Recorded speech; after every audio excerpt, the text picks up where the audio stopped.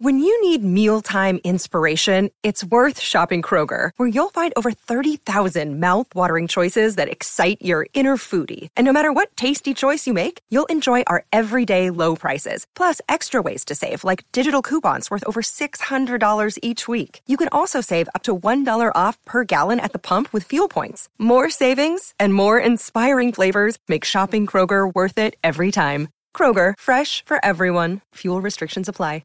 Another day is here, and you're ready for it. What to wear? Check. Breakfast, lunch, and dinner? Check. Planning for what's next and how to save for it? That's where Bank of America can help. For your financial to-dos, Bank of America has experts ready to help get you closer to your goals. Get started at one of our local financial centers or 24/7 in our mobile banking app. Find a location near you at bankofamerica.com/talktous. What would you like the power to do? Mobile banking requires downloading the app and is only available for select devices. Message and data rates may apply. Bank of America N.A., member FDIC. Today is Sunday, January 29th, 2017. This is Celtics Beat on CLNS Radio, and I am Larry H. Russell.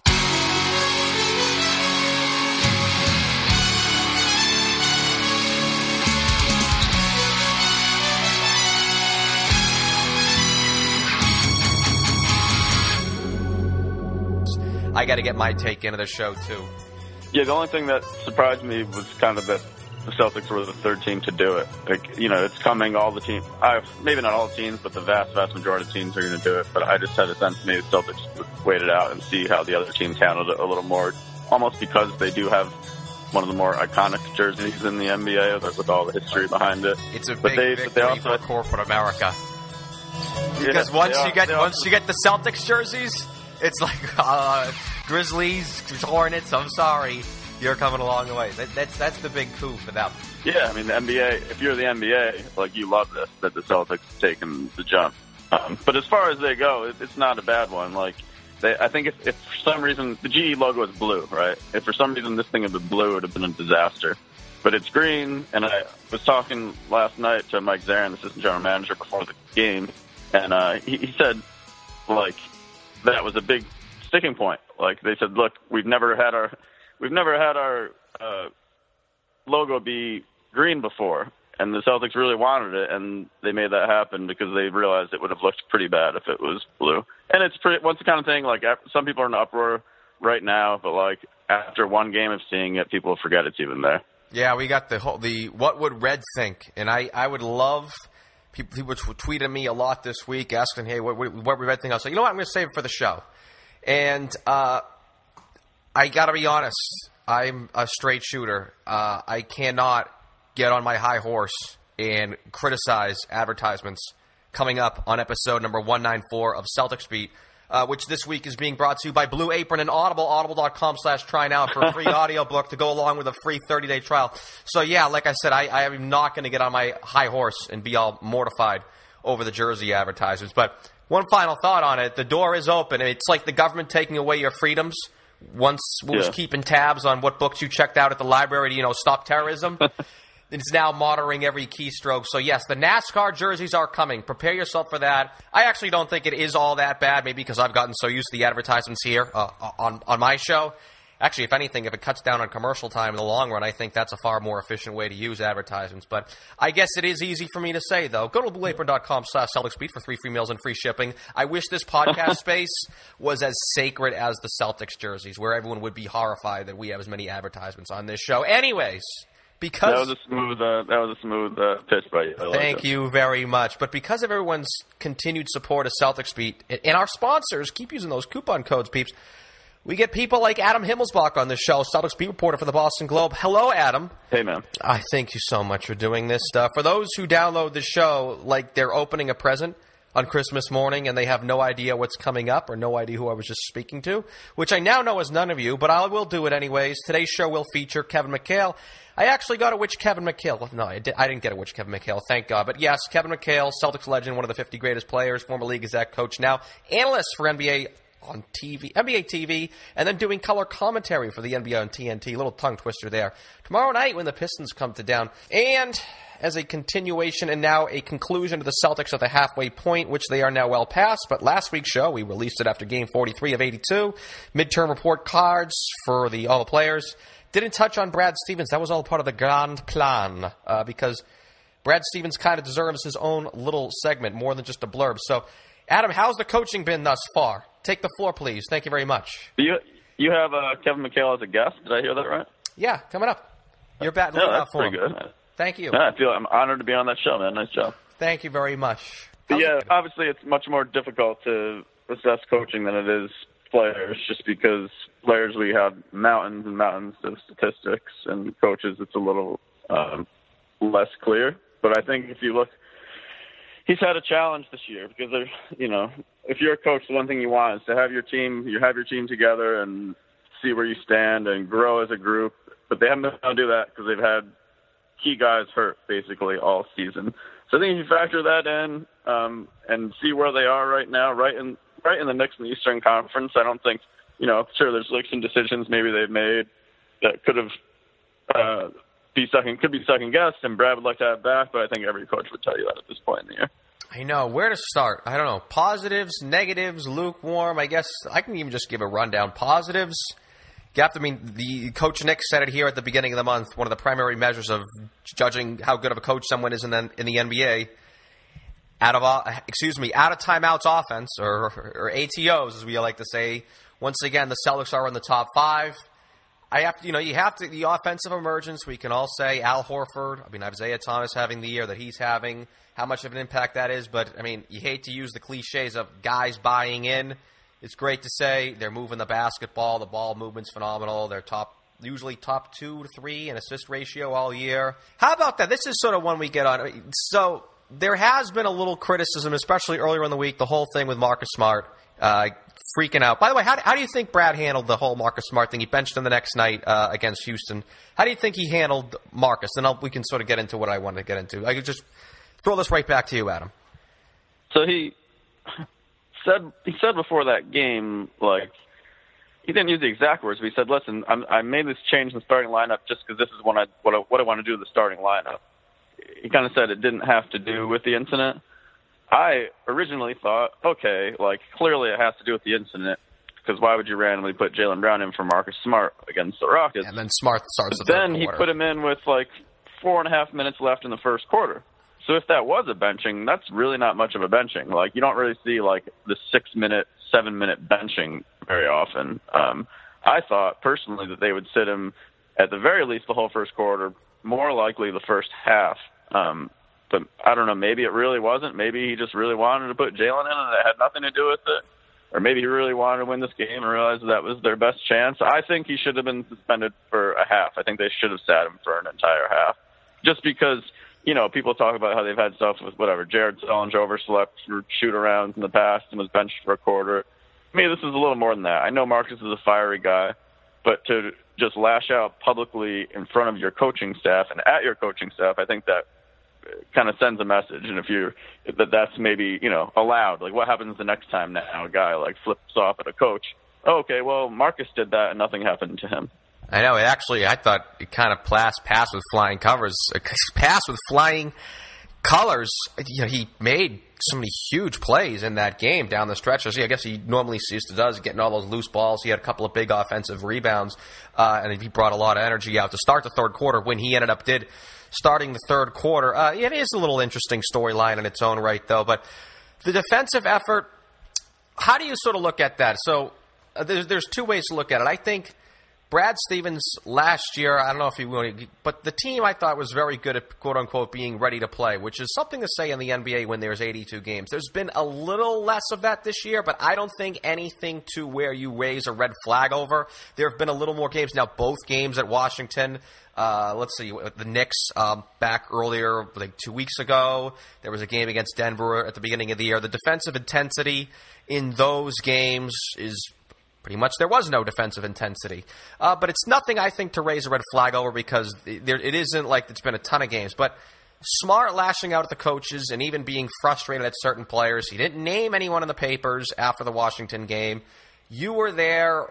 Who, in your eyes, are these culprits that Smart seems to be? Because this is not the first time where he's questioned defensive intensity this year. Let's start naming names. Do you have any culprits there? No, I don't think necessarily it's like two guys at the rest, because you've heard Isaiah say the same thing after games. You've heard Jay Crowder say same things after games. I think it's more a matter of getting all the guys on the same page maybe one night. There's been times where like Isaiah Marcus have been like crossed up on switches, which you didn't really see them do very often last year, and kind of the communication stuff. And part of that might go back to, working in Al Horford, having all these injuries and guys still not finding that complete rhythm. But it's been kind of puzzling, to be honest. Like, this is a team, I was talking to them about this recently, like, at the start of the year, they were talking about, let's be the best defensive team in the NBA. We think this can happen. And us in the media, like, none of us thought that was, like, an absurd notion. We're like, yep, they were really good on defense last year. I said it, number one. Al Horford is, like, a good plus defender. Like, why couldn't they be? They're more familiar with each other, more familiar with Brad's system. And it's really been stunning. And I think it's been even stunning to Brad Stevens to see the way that they've slipped. And I think it boils down primarily to two big things. The rebounding they knew they were going to be a bad rebounding team. Brad will tell you that from day one. He never thought they would be a good rebounding team, but they didn't know they'd be like horrible in some games. The Houston game was kind of encouraging because they out rebounded them like 38-20, and Houston's like a top 10 rebounding team. And then they're just not turning people over like they did. That was something that they did really well, particularly with steals, and those numbers have fallen.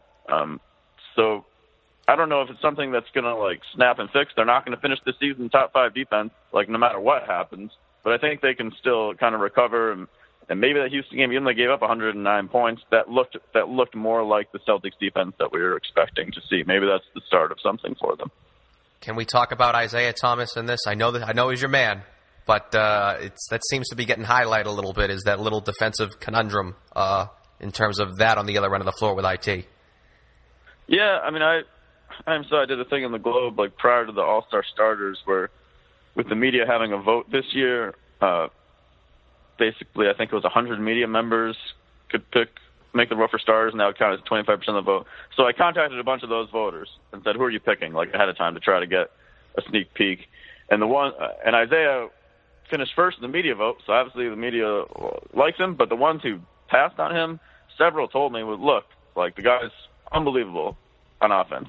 He's scoring, he's doing things in the fourth quarter that no one really does, but he's just a liability on defense, and here are the defensive metrics to prove it. And sure enough, like, if you look at one of his ESPN's, it's like defensive real dead last by a he's long last shot in the NBA, like, not even just among point guards, like, in the NBA, he is last. And like, sometimes metrics can be fluky, but also when you're last out of 438 players, there's probably something to that. And the thing is, Brad often defends Isaiah's defense, and Isaiah does. And he is kind of, it's not like he's out there loafing around by any means. But the bottom line is, when you're 5'9", people can shoot over you, and they can post you up. And that's going to make it easier to score. I don't like how players seem to be getting around him. I know Kyle Lowry seems to have no issue getting around. Toronto, I thought last year, sort of laid the blueprint on what to do against the Celtics defensively, and now you're seeing a lot more of that this year. Alan Ayers, I got to shout him out, put together some great video clips of how Al Horford and Kelly Olynyk's actually pretty good at it, but there's been a lot of, I don't want to say a lot of criticism, but there has been criticism about Horford, how he's a little step too slow, but they're constantly shadowing Isaiah on defense. They're constantly, it's almost like a safety having to pick up for some crappy cornerback who's on a really, so that's really taken away from what they're doing. And I looked it up too. It says, like, are they giving up more shots at the rim? No, it's actually pretty similar to what they are last year, but just sort of the not just the physical demand that there is, but it is even just the mental demand that it is, where those guys are constantly shadowing Isaiah's guys. And getting back to Brad Stevens, I kind of feel that is something that you hate use because it's such an extreme word, and it's such a word that's used on radio and all the talk shows a lot. But that has been exposed. And to use sort of coaching in this, like, do you blame Brad Stevens at all for the plunge in defense? Of course, Brad Stevens had a lot to do with prior Celtics teams overachieving defensively, and we can even get into the whole Al Horford at center, is Amir Johnson a little bit out of position? Is that hurting the defense in the paint? In regards to Isaiah, and it's funny because you got Dominique Wilkins against Larry Bird in the fourth quarter every single night. Now, it's good and bad. I mean, it's a lot of fun for us to watch, and what Isaiah is doing is incredible. But it's also Dominique against Larry in the fourth every night, and it's why. But it's almost like defensively that blueprint is there with Isaiah and what the Raptors showed everybody else last year, and now you have so many guards having these big games against the Celtics this year.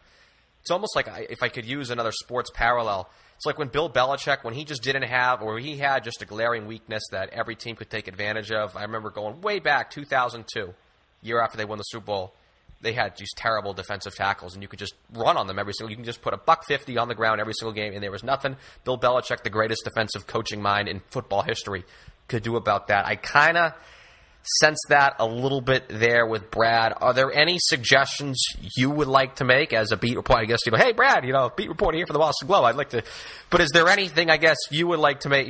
Suggestions you would make Brad to make on the defensive end? I mean, I would be like the last person to tell Brad Stevens, like one of the brightest NBA minds, how to coach his team. I think the biggest thing is the inconsistency they've had in personnel, which has then affected the inconsistency on defense, which then has led guys to come like a little more disconnected. And with defense, you've got to be locked in at all times, and that's something they were last year. And I think sometimes what you've seen this year is a little more of like the shoulder stacking. Like teams start to go on runs, and instead of picking up the defense, guys go, "Oh man, like here we go again." And that's not something typically we saw last year, even the year before that. But when you got Marcus Smart missing significant time, Avery Bradley missing time, Jay Crowder missing time, it's been tough. I mean, at this point last year, all those guys hadn't missed like significant games. Well, Smart was in and out of the lineup, I think, twice last year. I don't know. Right, but Jay Crowder didn't miss 10 games at this point in the year. No, okay.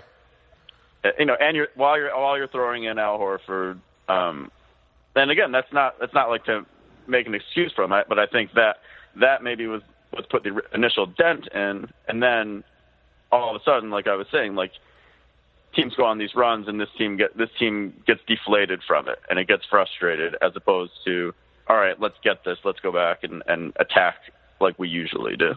What about? So there's been inconsistency in personnel, injuries, but what about actually, I think, another underlying storyline in terms of what you can talk about with Brad Stevens here at the halfway point. And now he did this a ton last year, and if you could, I know you remember this, Jay Crowder after a game against Orlando, I want to say, in November, hey, we got no rotations. They have rotations this year, but there still seems to be a lot of lineup experimentation. In fact, the end of games, it seems like he's trotting out a different, I don't want to say completely different five-man unit, but there's certainly no set lineup to close games, and here we are on the last Sunday in January. Now, I guess I can ask you, one, is this something that, like last year, he will probably settle in and around February and March? And two, I guess, what do you make of really the overall lineup experimentation he's doing? Yeah, I think I could be wrong in this, but it feels like there's been a little more experimenting with based on the opponent. Like Jonas Jerebko has started both games against the Rockets. The first game was in November. The second game was late January, and it wasn't like, oh, let's go back to, hey, this Rockets team can shoot the heck out of the ball. It would be great to have somebody who can spread the floor and switch on defense. So Jonas is going in. Al Horford against the Rockets started the fourth quarter. Like I think we're confusing seeing who they're playing against with, oh, why don't you guys have a set rotation, when Brad doesn't necessarily want, these are my five for the fourth. It's, all right, who are the five that are out there? Who do I need? All right, Jonas, you're in. All right, let's close on this. Al Horford playing center. Now, because you're in on this as much as anybody, obviously we all know part of the recruiting pitch to getting Al Horford was, yeah, you can play power forward. The organization, in private, will tell you they view him as a center. Is this something that probably won't be able to be rectified this year? Maybe next year when it's like when he's 31, he's got a year on his belt. It's like, hey, Al, we really need you to do this for you. I mean, what do the Celtics do there? I don't think it's as big of an issue as, Coach Nick and some other people around the internet realms are making it. I think there's a little more underlying issues on the defensive end. But of course, the numbers do show the Celtics are better with Al at center. Yeah, when he's out there with Amir's technically playing center. Now it's at the 4. The thing is, Amir's playing time has decreased, and the Celtics have, like Brad will always tell you, he kind of views them as a positionless team, and that's how he likes to see them. But the things Al can do on defense, I don't think it's going to be some huge thing. You don't hear him talking to us about it. Like I think ultimately it doesn't really factor into to his style of play or the things that he wants or why he signed here or anything like that. I don't see that really as being an issue moving forward. Adam Himmelsbach, Celtics beat reporter for the Boston Globe. Follow Adam on Twitter at Adam Himmelsbach. Good to have you back on the show, man. Been a while. All right, no problem. Have a good one. Did you know that Blue Apron is the #1 fresh ingredient and recipe delivery service in the country? Blue Apron's mission is to make incredible home cooking accessible to everyone. Achieving this by supporting more sustainable food system and setting the highest standards for ingredients and building a community of home chefs. Home chefs means cooking together, which means greater family bonds. Personally, I look forward to Fridays when I get home after a long day of working and see a box of fresh ingredients sitting on my front porch, perfectly chilled, under the perfect temperature. Produce comes in impeccable, the proteins are delicious, and the recipes are fun. I'm so looking forward to January and February because I know I'm going to be getting spicy shrimp and Korean rice cakes with cabbage, pork chops and garlic piccata with scallions, rice, and spinach, mushroom and chipotle pepper enchiladas with lime and sour cream. How can you ask for more? You don't have to. Blue Apron is free to you. You'll get 3 free meals and free shipping. All you have to do is go to blueapron.com/CelticsBeat. That's blueapron.com/CelticsBeat. 3 free meals, free shipping, 0 risk, fresh ingredients, the perfect start to a brand new year.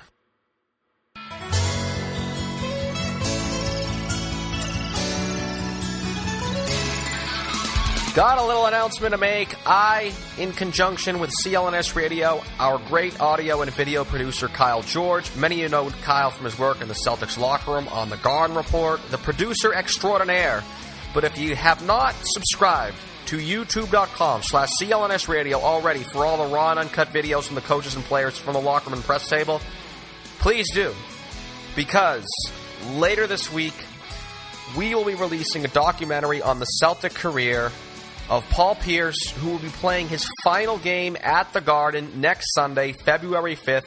Said film was directed by yours truly and features not just myself, but the great sage of Boston basketball, Mr. Bob Ryan, the legendary Globe scribe, Chris Wallace, who was the man who drafted Pierce to the Celtics back in 1998 when he served as the team's general manager, Sean Grandy, Celtics radio play-by-play. He got a front row seat to it all, not just the great years for the truth, but the down years. I'm pumped for this film. We tell the whole story of Paul Pierce, the greatest pure scorer in Boston Celtics history, narrated by Coach Nick, contributions from many, including CLNS's locker room reporter Jared Weiss, exclusive featured interviews, the good, the great, and the bad. Please, I would love if everyone, of course, subscribe to the CLNS Radio YouTube. I'd be honored if everyone who's listening went ahead and watch that upon the doc's release this week. So one more shout, youtube.com/CLNS Radio, youtube.com/CLNS Radio. I cannot wait until it comes out. I'm very proud of the work we all put into it, so we sincerely hope it will be worth your time. I think it will be. I really do. And if it's not, let me know. But we like it, so we hope you do too. Okay.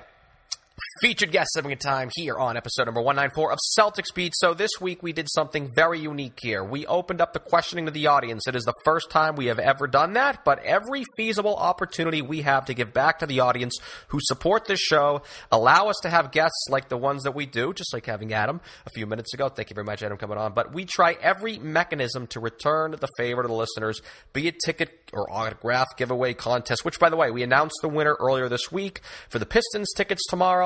I will tweet out details for our February game, Celtics home game, on my @CLNS_LHR Twitter, probably as soon as like Tuesday or Wednesday of this week. But now did something upon many listeners' requests, a listener-only segment, sticking with that @CLNS_LHR Twitter. Thank you to all of those who participated and sent the questions in. And, of course, thank you to our guests to agreeing to come on this show and agreeing to do such a thing. Kevin McHale, analyst for Turner Sports. I do hope I didn't undersell you there, Kevin. That's more than enough. All right. So, as you know, and everyone listening, I opened this bad boy up to the audience. I had them tweet in some questions. Obviously, for, time constraints, we we'd be here an awfully long time if this is a dictatorship, not a democracy, so I picked three. Three pretty open-ended questions, though, so this isn't a bing, bang, boo type deal. So forewarning, Kev, you let the masses run wild, they are going to throw some hanging curveballs over the heart of the plate to get some hot takes out of you, so I sincerely hope you're cool with that. No problem. All right, good. At NBA first option, I'm sure you never heard this one before. 1986 Boston Celtics v. fill in the blank, current Golden State Warriors. Who would have guessed it? Oh, boy. How about one of the best teams ever? That team was special. That team had a lot of guys, came together. Everybody was healthy for a year. Bill Walton came in, added just an unbelievable amount of energy and just kind of a good vibe, just wanted to win. And a magical year, just fun. It was just a blast to play with those guys. They're really about January, February, I went, wow. If we stay healthy, there's just no chance we won't win the championship this year, and that was a great team, fun. You didn't really answer his question, though, so I'll keep digging this out of you, though. But I actually, this is my follow-up. I thought, obviously, there was so much great, the ball moving on that team, especially. He had Bird at his peak. You were at his peak. You were in that little 1986 and pre-injury 87 where you were just untouchable down in the block. But really, the big facet of that team that made you guys so great was the size that you had. And I can remember, when you would trot Larry Bird, not me remembering the tapes, but Larry would play guard. And is that something that you could do nowadays? Is that something you could do against the current Golden State Warriors team where you could use Parrish and Walton up front, you along at the forwards too, Bird at guard? Could you play having size as your advantage nowadays against a team like Golden State? Well, that'd be an interesting matchup because still, if you control the paint, you're going to do really well in games. So our ability to control the paint with being big, blocking shots, not giving you anything in the paint that's, and then getting offensive rebounds, getting second shots. That's one thing that I think teams don't do. They're afraid of Golden State's ability to break. But one way to stop the break is you pound the offensive glass, keeps all Golden State, keeps everybody in there, and really stops their break, offensive glass. So it would be a really strength and size matchup versus kind of today's game, which is a little bit smaller. But, again, I'll end it on this for you. Talented big beats talented small all the time. Talented small beats non-talented big, and we had a bunch of talented bigs, and I like our chances. So you guys win. You said you want to end it, but I do have one more question in regards to that, though. Who guards you? Because I know that's really the big matchup, because you were always the most intriguing matchup. Who do you think would check you on the Golden State team? And the one answer I think that you can't give is Klay Thompson's dad, because he was probably the best at it. Yeah, no, I would tell you that I don't know who they would. They'd have to go bigger. As much as I love Draymond Green, I think he's really a competitor. He's just too small. There just wasn't many guys 6'6" that were able to handle us on the inside or handle me on the inside. That's just that just had too much size, and we really passed the ball really well. So if you double teamed, we made you pay. But again, that's just a different era, different rules. And when people ask me this, the first thing I tell them, are we playing 1986 rules or 2017 rules?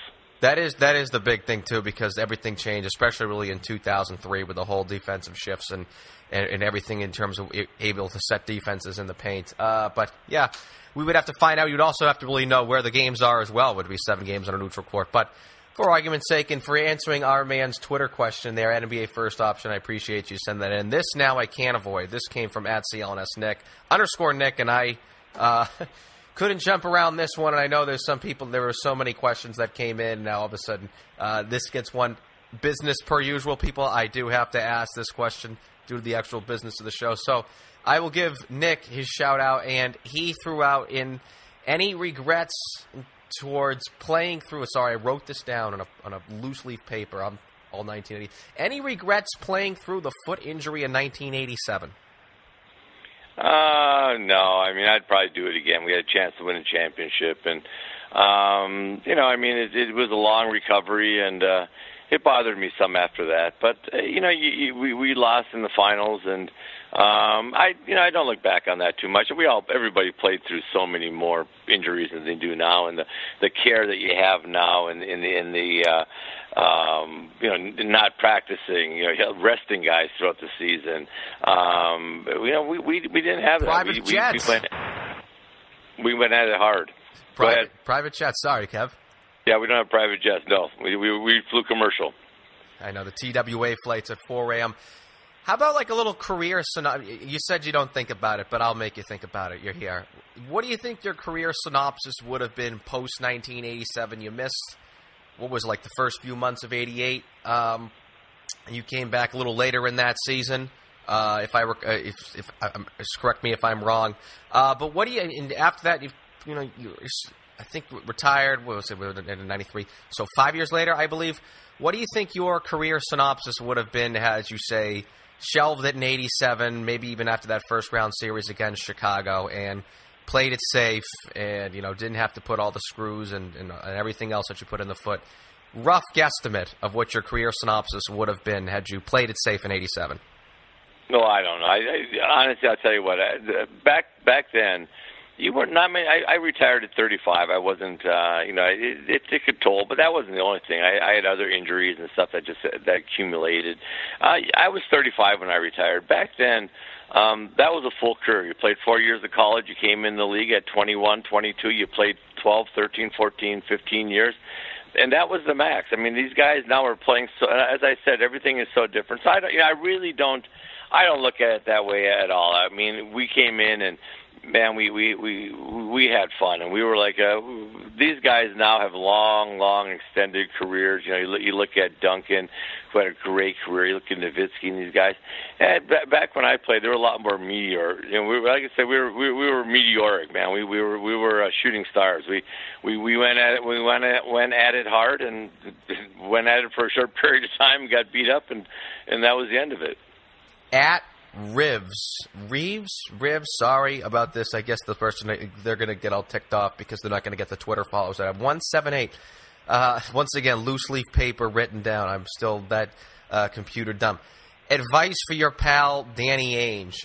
Didn't even say anything about the Celtics in this, so I don't know if it's anything along the lines of maybe you should try putting cross-handed. I assume it's Celtics related, but here we go. Advice for Danny Ainge. Yeah, he's got to work on his chipping. That part of his game's been falling down lately the last couple of years. Now, Danny with the Celtics, I think he knows this. I think that he wants to add another piece. I think they're close. I think they're a fun team to watch. I really enjoy them. I enjoy watching that team play. They need another level guy that can go get a basket when they need it. A guy that give the ball to at the elbow, and he makes a play for himself or someone else at the end of games. Isaiah Thomas has been phenomenal. They got grit. At starting this year, I was surprised they didn't play with nearly the amount of tenacity and grit that I was used to that team playing with.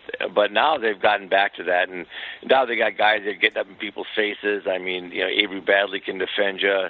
Smart's tough. Jay Crowder will knock you down a little bit. I like their team. I like their toughness.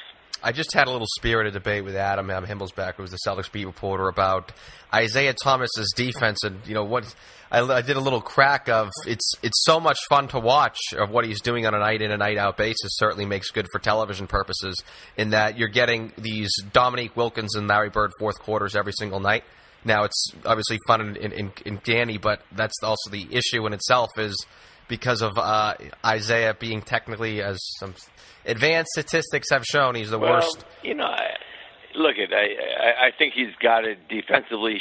He puts a lot of points on the board for the team. He's doing so much offensively for them. He's small. He should be an irritant. I'd like to say, and I know it takes energy, and it's hard to say you're going to be able to do this and still bring the offense that he brings to the game. But he should be up under people 94 feet. He should be bothering them. I think all those small little guards get up underneath you. They can press up. They can do things. They can be disruptive. He can be a lot more disruptive on the defensive end. But I do believe that does take away some from your offense. It's hard to do both. But, no, I I love the kid. He's got a big heart. He drives in there. He takes a beating. He gets knocked down. He's got all the willingness. He's a tough, hard-nosed competitor.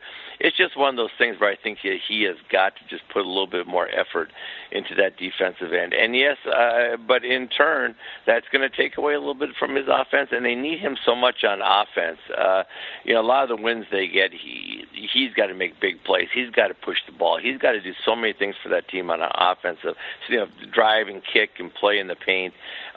It takes a lot of energy, but for me, it doesn't take away that much because I understand what they're asking him to do on the offensive end. Real quick, because we were just talking about career longevity there, and just real quick take on this. How do you see Isaiah's back end of his career turning out? I believe he's 26, 27. You think that's young, but he is only 5'9". There is only so much abuse a body like that can take, and his game is so predicated on his speed.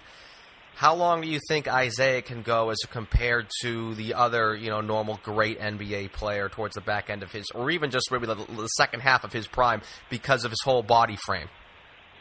Well, I think it's always harder when you're smaller because you lose a little bit of quickness and it affects you. But I don't see him having any drop off here over the short term, next 4 or 5 years. I think he's going to a slight decline, barring injuries. But I don't see that. I just think it is harder when you're a smaller guy and you lose some of that quickness and you're not able to blow by people. But his shot has improved so much. I think that. Things will evolve, and maybe in 4 or 5 years, Isaiah plays with a couple other dominant guys that drive and kick to him, and he becomes more just a spot up shooter. Your game evolves and it changes. So, saying he will not be the same player 5 years from now, but he can still be a very effective player. But I don't see any major change in the next 3-4 years. Excellent questions, audience. I know I can speak for Kevin that these were not Super Bowl Media Day questions where you got the if you were a tree, what kind of tree would you be? So, okay, my turn. I made myself the main event here. So I got a documentary film coming out on Paul Pierce on the CLNS Radio YouTube channel prior to Pierce's return to Boston this Super Bowl Sunday. One of the stars of said film, your old pal Bob Ryan, discussed Pierce's place on the all-time Celtic team, that the last forward spot were to come down to you and Paul. So I guess I can give you the floor and ask for said material for the film, Kev. Well, hey, look at that. It's all different. We played in different eras. Oh, the political played. I'm just telling you, man. Look, you know what? Paul's a hell of a player and stuff like that. And I don't get it. Honestly, I've never gotten into that stuff. That just, that's one of those things where it's all about your taste and what you like. I know, Paul scored a lot more than me. I defended a lot more than Paul. So take which way you like it. Turner Sports' Kevin McHale providing the analysis for NBA TV. Catch him tomorrow in Boston on color commentary. Kevin Harlan on the mic, Kristen Ledlow working the sidelines. Celtics v. Pistons at the Garden, 8 p.m. Eastern Time on the NBA on TNT. Special Monday broadcast. We look forward to it, Kev. All right, guys. Take care. You are listening to CLNS Radio, home of the New England Patriots postgame show. No postgame show tonight. Next weekend. Wow, is Sunday going to be packed on CLNS. We'll have coverage all day for Pierce's return at the Garden, my film, and, the Patriots and the Super Bowl thing. But that's 6 days from now tomorrow, Celtics v. Pistons. If you loved Kevin here, like I said, catch him on color for Turner. I was never going to listen to that game unless you agree to answer everyone's questions. No, of course. But thank you again, Kevin, for doing that, and thank yous to everyone once again for their participation. I know there was a lot I could not get to. There was a ton of questions that was sent in, but I do know that I was going to do everything in my power to get that answer out of him on his 86 squad against this Warriors team.